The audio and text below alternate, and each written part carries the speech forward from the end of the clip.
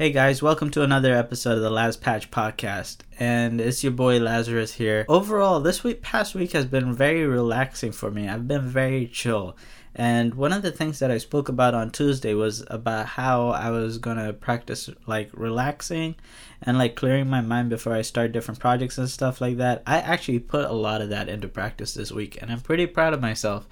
And what I noticed was that I was actually pretty stress-free most of this past week. I've been very relaxed, very calm at work, even you could say a little bit excitable. But yeah, it's been quite the smooth week, and I really enjoyed it. It's not something that I have too often, or maybe with me practicing being relaxed, maybe that's going to change. And I've done a lot this past week. I've went to several classes. I went to work. I just relaxed, took breaks, read books, listened to Audible, cooked food. I mean, I was everywhere with everything that I was doing. I mean, it was a very relaxing week. I don't think I've had a week like that in a while. My 2 cents to you guys, literally, just go hang out, go relax, go do something that clears your mind, and keep doing it repeatedly during work and stuff like that.